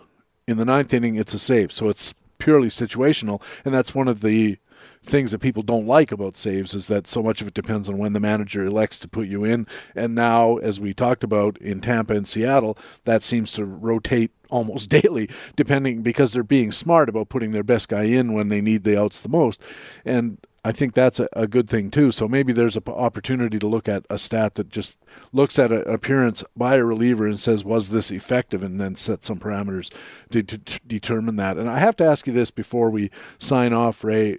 From 1972 to 74, one of my favorite Montreal Expos ever, later a Dodger, Mike Marshall, averaged 88 appearances per year, 168 innings per year, which is more than most starters now, 14 wins, 23 saves, 2.36 ERA, 1.22 WHIP, and 121 strikeouts. In 1974, even better. Like, he threw 200 relief innings and won 15 games, saved 21. Is there ever going to be another Mike Marshall? I mean, I keep thinking that as we blur the line between starters and relievers, and just, teams like Tampa in particular with openers, and, the way they're playing games at both ends of the game, that we're just going to call them pitchers at some point. And sure, somebody will, emerge as the 120 inning, saves plus holds plus wins guy. I mean, I don't know the way we handle pitchers that we're ever going to see that kind of volume again in terms of innings. But, we're starting to see a little bit of value pushed to middle relievers just in terms of decisions. I'm reminded of, look at Brent Suter, who's got 67 innings this year and 12 wins. I mean, that's kind of an outlier, but kind of not an outlier, because I know a lot of people were pointing at him this preseason as a guy who might be able to accomplish something like that. So we sort of did see it coming. I mean, the great season that Colin McHugh has had with Tampa, with that 1.40 ERA, workload wise, it's not huge, 58 innings, but he was also hurt a lot. So that's 58 innings in, around at least one DL stint. And, he's got 6 wins, 4 holds, a save. That doesn't add up to much, but, if you doubled the innings there, if you found somebody like that who was that good for 90, 100 innings, then you start adding up wins, saves, and holds, and you can get into a total in the 30s or something like that. In a saves plus holds league, like we were just sort of advocating for, or a 2x saves plus holds league, the dollar value on that would be pretty awesome. And even if you didn't go to holds, I mean, that's a lot of innings of 1.40 ERA. Can't possibly do anything but help your ratios. And the other thing about it is, if you double the wins, now you're talking about 12 wins, which is certainly better than probably most 4th or 5th. You should be using starters. That instead of a starter, 100%. Yeah. And just on the math side of it, I thought there's 26 weeks in a baseball season. If a guy can pitch 2 innings twice a week, that's 100 and some innings. And it doesn't seem like that big of an ask to say, to a Colin McHugh, we want you to appear in 2 games every week for 2 innings. Can you handle that? And I'm sure a lot of them would say, yeah, it's not that big of a deal. And possibly that would allow the team that came up with that idea and the personnel to fill it in to have fewer pitchers on the staff, first of all, which means more hitters and more late inning flexibility on the batting side of the equation, but also the opportunity, and we've rattled on about this, you and I, for years, to have your best pitchers pitch more innings than your worst pitchers. Yeah, it's exactly right. And I think you sort of hit on the key there is that you almost have to build your whole staff that way. It's hard to have one guy with that dedicated usage pattern around a rest of a staff that is built to be 1 inning, 15 pitch type guys, because inevitably you end up getting jammed up where you need to bring in your multi-inning guy in a spot where you don't want to, or so many of your 1 inning every other day 15 pitch guys are down or unavailable that day that you can say you want to do a cookie cutter usage pattern of every other day or every third day, but something breaks that. But if you get away from having that 1 inning 15 pitch mindset across your entire bullpen, and it probably means you have to go back to somebody like the Orioles right now, who are developing kid pitchers from scratch, and say in the minors, from a development perspective, where everyone's going to throw 2 innings, right? Every time you go to the mound, you're out there for 2 innings, and just condition everybody that way. And then 3 years from now, when that crew all gets to the majors, now everyone's conditioned that way. I feel like it'll have to be organizational philosophy before you can really drag everybody there kicking and screaming. But I think it makes all the sense in the world, and somebody's going to try it. That's what happens in the playoffs, right? Everybody knows that's the right thing to do from an efficiency kind of thing. We saw, I think it was the Yankees-Astros series last year, where the Yankees, other than Garrett Cole, didn't throw anybody for more than, including starters, for more than 3 innings at a time. And it was 2 innings of this guy, 2 innings of this guy. The Astros did it in the 2017 World Series against the Dodgers. You remember, Charlie Morton and McCullers and all those guys were, coming in and, in relief for 3 inning stints one time through the lineup and just mowing people down. The league knows that's a very efficient, very effective usage pattern in the games that matter the most in October. They just have not been able to make the leap to figuring out how to make the same thing sustainable over 160. It seems to me that it shouldn't be as difficult as the traditions make it seem, and I think part of the big trouble is they are battling against traditions, and the traditions don't only affect the people like us who watch the game, but also there's a lot of young pitchers out there who grew up watching, Greg Maddux and stuff like that, and they think to themselves, I don't want to go out there for 2 innings. I want a chance for the big W. I want a chance to, be on the mound at the start of the game with a chance to go deep and all these kind of things. And I think it's going to call for a fairly aggressive management approach to say to these pitchers, look, for the most part, none of you guys is really capable of doing what you think you're capable of doing, but what we want you to do is contribute to a winning team. And in the long run, or maybe even in the medium term, I think that's going to require a change in how everybody looks at the statistical makeup of arbitration cases, free agent contract offers, all of these kind of things. Service time, all of these kind of things should be part of the discussion about how much a player is worth, rather than wins and strikeout. Well, strikeouts I guess counts, but the counting stats that we're more used to. I think that there's going to be a sea change coming, driven by the young quants in Seattle, Tampa, Oakland, and New York and Houston, those kind of places, all of which, by the way, tend to be winning teams.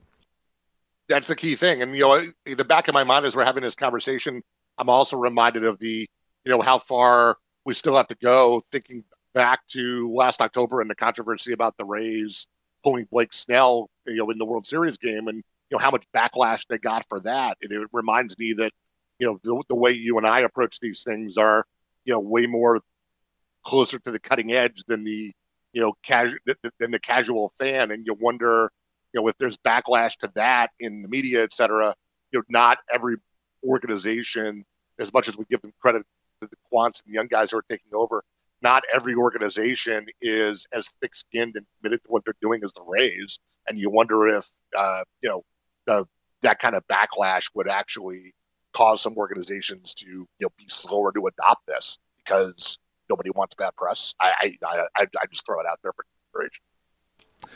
I think the Rays, Oakland, and Seattle might be instructive as well. They don't really have fan bases to alienate. Fair enough. Nobody goes to Rays games anyway, so maybe they think the only way we're going to get people out here is if we win a lot of games and appear in playoffs, so then they can come and see us beat Boston or beat New York or beat some of the bigger clubs, because if we do what everybody wants us to do and leave Blake Snell in until his arm falls off, and they'll come out once every 5 days to maybe see Blake Snell. But in Tampa, they won't even do that. Maybe that they have a certain freedom of movement that's caused by the fact that nobody goes to the games. Yep, and there's the media crush too that goes along with that. There's the fans, and but I also think the Oakland and Tampa press is probably not quite as vociferous as in Boston or New York or LA. And maybe because the baseball media in those places has been dealing with Billy Beane for years, with the Tampa guys for years.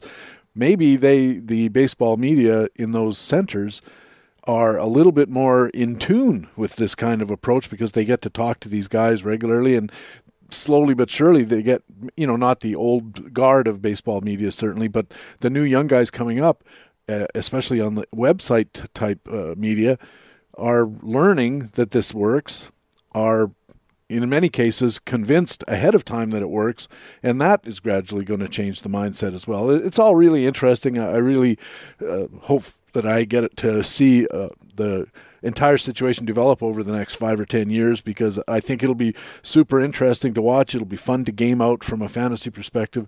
It'll just be a lot of fun. Ray, gosh, we've gone on forever here. Thanks very much for helping us out on this occasion and throughout the season as our American League beat writer. We'll talk to you again after the season in our postseason roundtable, which maybe we'll be able to set up at First Pitch Arizona as a live event. That sounds great. I know one way or the other, you and I are going to get together and be able to have a beer at First Pitch Arizona and catch up in person instead of over Zoom, which will be great. But I would doing our annual roundtable with Todd out there in the podcast room in Arizona sounds like a great time. Let's see if we can make that happen. Thanks, Ray. Thank you, PD. Ray Murphy is co-general manager and columnist at BaseballHQ.com and covers the American League for us here at Baseball HQ Radio. Next up, it'll be our regular commentaries. My extra innings comment is coming up, and leading off, it's the frequent flyer, a commentary on players who might be available in your free agent pool and who have the potential to get enough playing time and production to make them worth the spot on your roster. And here with a look at Texas right-handed starter Glenn Otto is Baseball HQ analyst Alex Becky.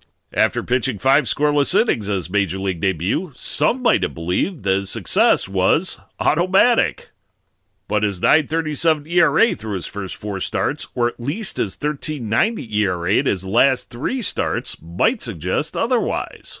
However, 25-year-old Texas Rangers right-handed starter Glenn Otto, a Texas native and a graduate of Concordia Lutheran High School in Houston, who recently made his Major League debut against his childhood favorite Houston Astros on August 27, 2021, appears to feel right at home in Texas. Naturally, Drafted by the New York Yankees in the 5th round in 2017, the 152nd pick overall, Otto was sent to Texas in the July 29th deadline deal that sent reliever Joely Rodriguez and outfielder Joey Gallo to the Bronx. Nevertheless, Otto has given up 15 earned runs, 8 against Oakland on September 10th and 7 against Houston on September 16th, his second start against his childhood favorite Astros. Ouch! That's why 25-year-old Texas Rangers right-handed starter Glenn Otto, like all of our frequent flyers, should be considered to be a long shot, who may be worth a late-season flyer if he is still available in your league.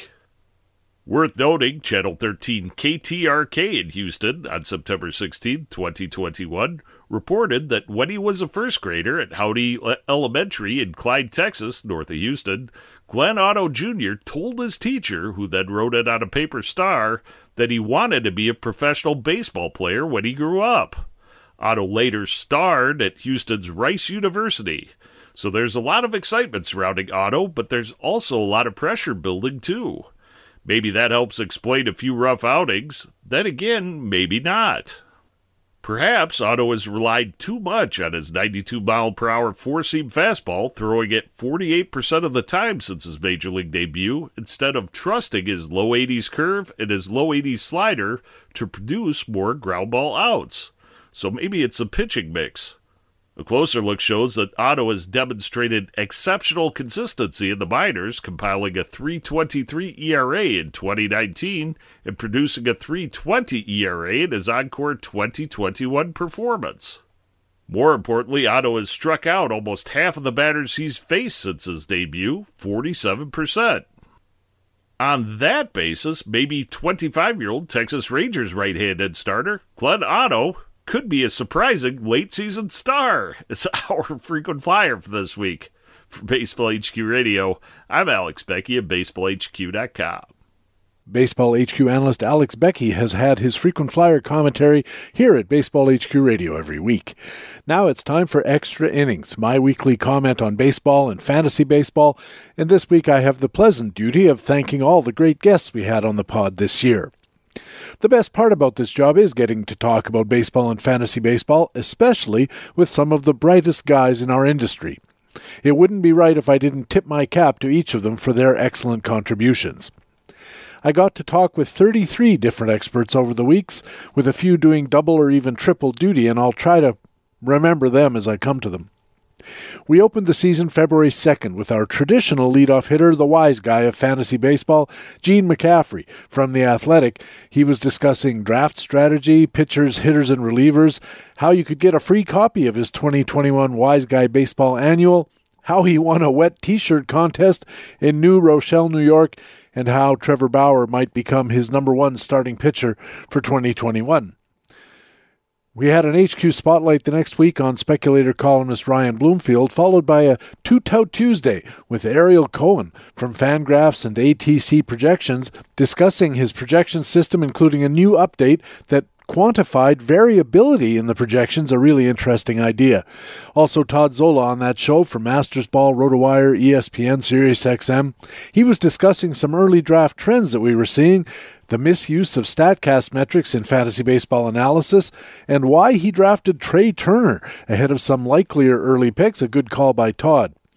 There was a spotlight on Brent Hershey, then another Two-Tout Tuesday with Ron Chandler, the founder of Baseball HQ and BabsBaseball.com, discussing his forthcoming fantasy baseball memoir.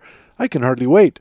Zigging and zagging through drafts, fishing with his Babs projections and valuation system, and Rob Silver from the Launch Angle Pod with Jeff Zimmerman and Van Lee, a past overall champion of the NFBC and a longtime fantasy analyst, discussing the false promise of Adalberto Mondesi, good call there, and the implications of what we were told was going to be a deflated baseball. We had an HQ Spotlight on Jock Thompson, our former American League news analyst, then a Two-Tout Tuesday with Joe Sheehan from the Joe Sheehan Baseball newsletter, discussing his draft in the Labor 15-team mixed, and some observations on the Red Sox and A's, and Scott Pianowski from Yahoo Sports discussing his Labor mixed draft, a caution on Adalberto Mondesi as well, and some discussion of Tim Anderson and DJ LeMahieu. After an HQ spotlight on Doug Dennis, we had a Two-Tout Tuesday with Jason Collette from RotoWire and Fangraphs podcasts discussing big risers and fallers in between the experts' drafts in the early going, the changing distribution of saves. Boy, that was a good prediction. And he had some other bold predictions as well. That same show had Derek Van Riper, a writer and podcaster about fantasy sports for The Athletic, discussing where he was taking closers, how to pick a draft slot, and his top player lists versus Baseball HQ's projections. We had a spotlight on Matt Beagle, the former American League reporter here at Baseball HQ Radio, now covers sim games for Baseball HQ, and we talked about that. And that same show had Jeff Parton of Scoresheet Baseball, kind of a sim game itself, talking about that game and its strategies and how they match up with traditional roto planning. Our next Two-Tout Tuesday featured Alex Chamberlain from Fangraphs discussing how much data, or too much data, his progress on ERA estimators, and the one important use of max exit velocity for hitters. Also on that show, Todd Zola discussing the new normal in fantasy terminology, including formats in which pretend money is assigned to players, as well as alternatives to wins and saves, and Steve Gardner from USA Today discussing labor and the annual Leviathan Fantasy Baseball special. We also had Glenn Colton from the Colton and the Wolfman show on Sirius XM and Fantasy Alarm discussing his labor AL and NL drafts with his partner Rick Wolf and their smart system for fantasy baseball planning. The HQ Spotlight next, Sean on Brent Hershey, co-general manager and scouting analyst at Baseball HQ. Then we had Ryan Bloomfield as a full-feature guest, the speculator columnist, discussing managing through all those injuries, hidden and otherwise. Vlad Sedler and Jeff Zimmerman were our next Two-Tout Tuesday guests. Vlad was then an analyst and writer at FantasyGuru.com. Now he's a fantasy writer and analyst and co-owner at the FTN Fantasy Sports and Gambling site. We had a roundtable edition with Ray and Todd making predictions that I'm not going to repeat. Jeff Erickson from RotoWire and SiriusXM discussed his Tout Wars draft, including top prices for a starter and a reliever, caution versus aggressiveness, and why he always seems to get Nelson Cruz. On that same Two-Tout Tuesday edition, Mike Gianella from Baseball Prospectus and the Flags Fly Forever podcast discussing his Tout American League and Labor National League drafts, including how he ended up using two very different spending strategies. The spotlight was on Matt Cederholm of Baseball HQ about how he puts together his injuries column, The Big Hurt, and talking about some specific injured players. We had Chris Blessing, member of the scouting team at BaseballHQ.com, and Gene McCaffrey again discussing why the latest year of the pitcher had so many bad pitchers, his pending world record, talking about hard contact and how hitters deal with particular pitches.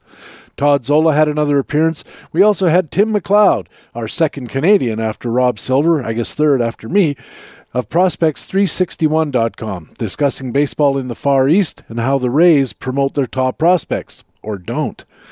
A first-time guest was James Anderson, the lead prospects analyst at RotoWire. He was terrific, discussing his updated Dynasty Top 400 rankings and his revamped Top 100 prospects list. Jeff Zimmerman again from Rotographs and Baseball HQ and Launch Angle discussing measuring the likelihood of a player being traded, what it's like being atop the overall standings in the Great Fantasy Baseball Invitational, and why average exit velocity doesn't matter in assessing hitters. Dave Potts was next, discussing his methods for building a really, truly consistent winning record in fantasy baseball, as well as an estimation on Wander Franco and his extremely thorough DFS advice columns.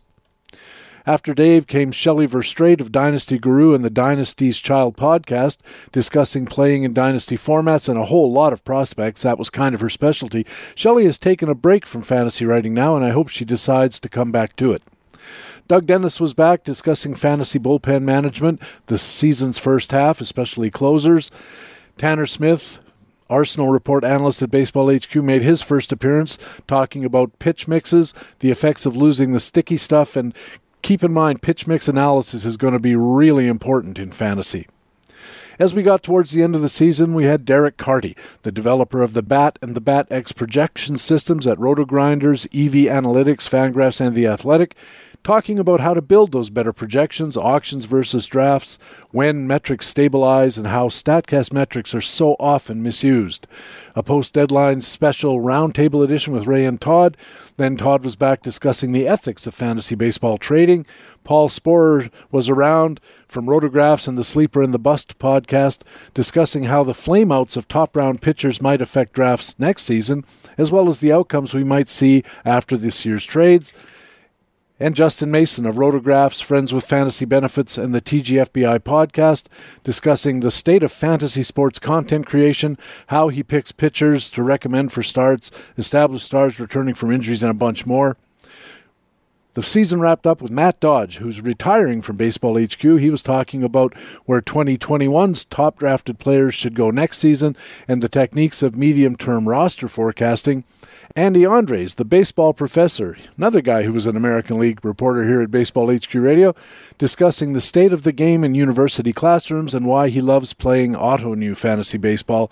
We had another appearance from Todd Zola to wrap it up, discussing managing fantasy rosters in September, monthly variance, stolen base surprises, and how counting stats can be turned into rate stats. It was a terrific year. I'm very grateful to everybody who came to Baseball HQ Radio to share their wisdom and experience, and I'm looking forward to another good season next year. For Baseball HQ Radio, I'm Patrick Davitt, and I have my extra innings commentary here at Baseball HQ Radio every week. And that's Baseball HQ Radio for Friday, September 17th. Thanks very much for taking the time to download and listen to show number 44 and the last show of the 2021 Fantasy Baseball regular season. I also want to thank our commentators from BaseballHQ.com, the best fantasy baseball website in the business. Our Market Watch commentators, as always, Harold Nichols and Ray Murphy, and our frequent flyer commentator, Baseball HQ analyst Alex Becky.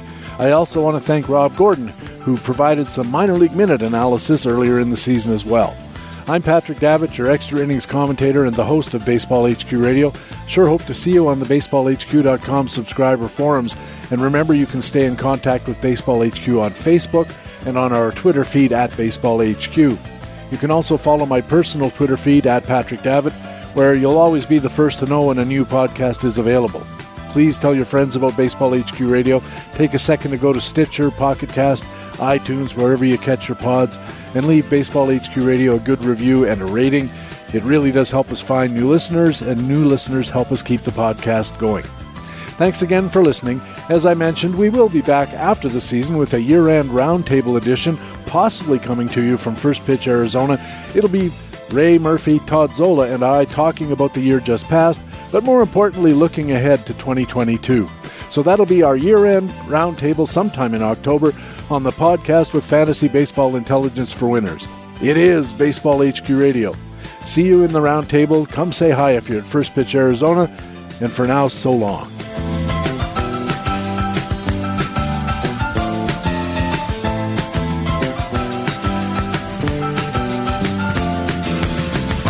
Baseball HQ Radio is a weekly free podcast available through iTunes and other podcast aggregators, or directly from baseballhq.com, where we have an archive of past shows as well. Just look for the HQ Radio microphone logo on the right side of the baseballhq.com homepage. Baseball HQ Radio is a production of the USA Today Sports Media Group.